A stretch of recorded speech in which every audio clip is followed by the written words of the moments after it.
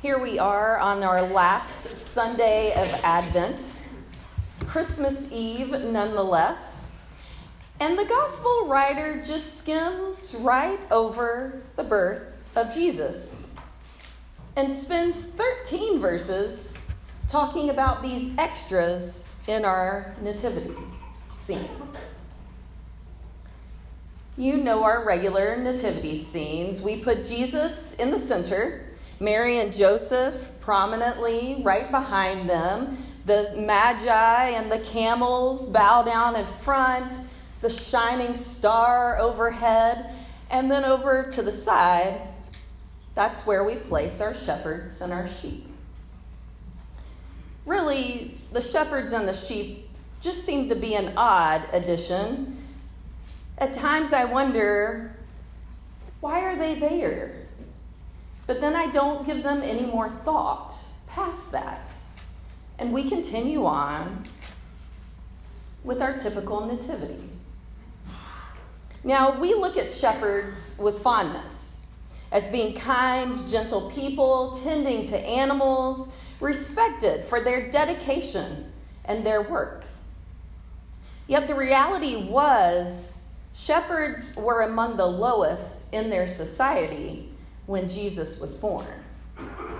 They were smelly, they were dirty, they were often thought of as thieves because they would lead their sheep onto other people's lands to eat other people's grasses.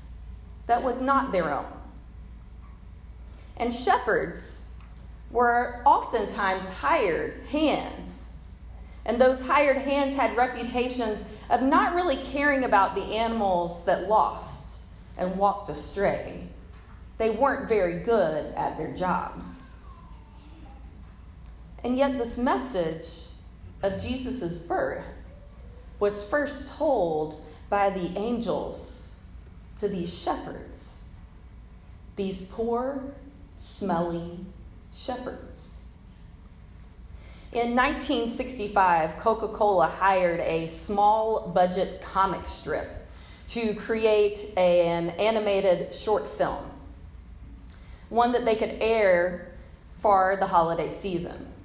The film was such bad quality, no laugh track, child voice actors because they couldn't afford adult voice actors, odd musical selections, a slow pace. It was so bad that it was deemed a disaster before it ever aired. The comic strip was Peanuts, and the film was A Charlie Brown Christmas. We've all seen it. It's aired every year since then and continues to air this year. Charlie Brown gets sad. Well, really, he's depressed. He sees commercialism all around him. His dog is entering a lights display contest with a cash prize. His sister, Sally, is writing Santa asking for money. Everything around him becomes too much. So much so that Charlie Brown finally just yells out, "Isn't there anyone who knows what Christmas is about?"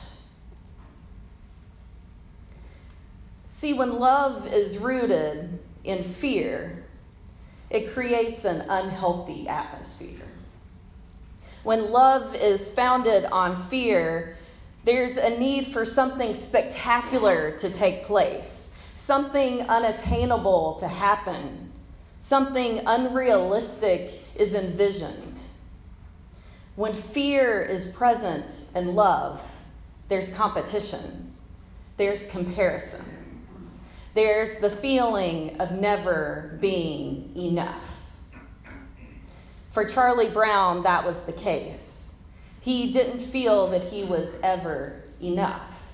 And all around him, everyone he saw who were competing and struggling also felt that what they had and who they were wasn't enough.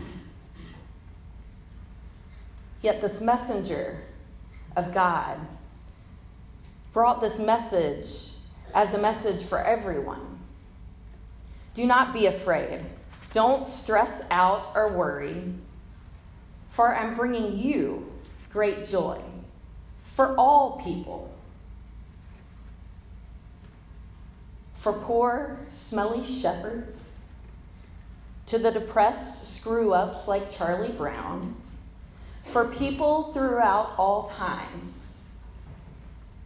For this is the message of Christmas. Linus walks out, center stage, drops his security blanket, and says, "And there were, in the same country, shepherds abiding in the field, keeping watch over their flock by night. And lo, the angel of the Lord came upon them, and the glory of the Lord shone around them. And they were sore afraid. And the angel said unto them, Fear not, for behold, I bring you tidings of great joy, which shall be to all people. For unto you is born this day in the city of David a Savior, which is Christ the Lord. And this shall be a sign unto you. Ye shall find the babe wrapped in swaddling clothes, lying in a manger." And suddenly there was with the angel a multitude of the heavenly host, praising God and saying, "Glory to God in the highest, and on earth peace and goodwill towards men." Then Linus picks up his blanket, walks over to Charlie Brown, and says, "That's what Christmas is all about, Charlie Brown. I bring you tidings of great joy. Unto you a Savior is born this day. Let this be a sign to you."